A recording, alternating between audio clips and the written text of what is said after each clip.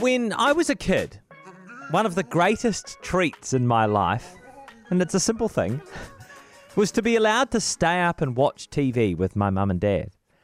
It didn't happen all that often.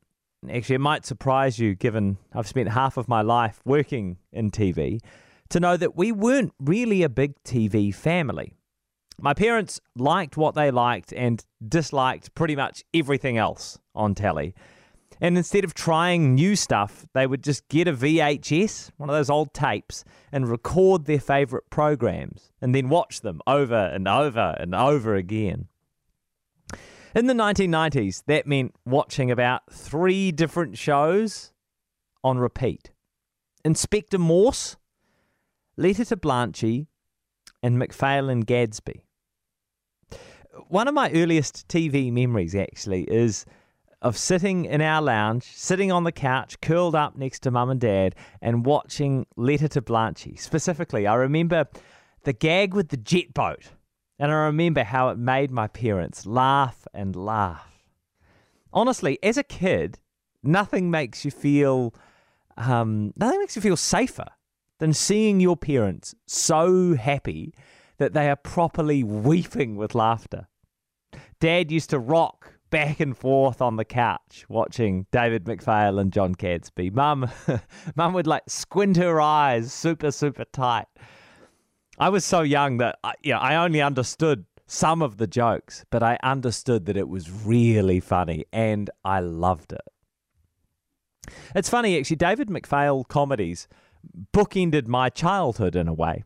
Just before I moved out of home, TVNZ produced a show called 7 Periods with Mr. Gormsby. It was a cult hit, and although I don't think it ever had massive mainstream success in New Zealand, it apparently did extremely well on the ABC in Australia. The show was a very, very non-PC satire, poking fun at New Zealand and at the New Zealand education system. And honestly, it probably wouldn't and couldn't be made today. That's not necessarily a bad thing. But the show followed David MacPhail as an old school teacher who'd been brought in to relieve a classroom of boys who were in the lowest stream at a state high school. And there were all sorts of funny characters. The Māori teacher couldn't actually speak Māori.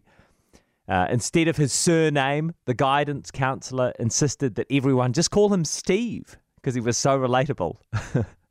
And David MacPhail was at his absolute best.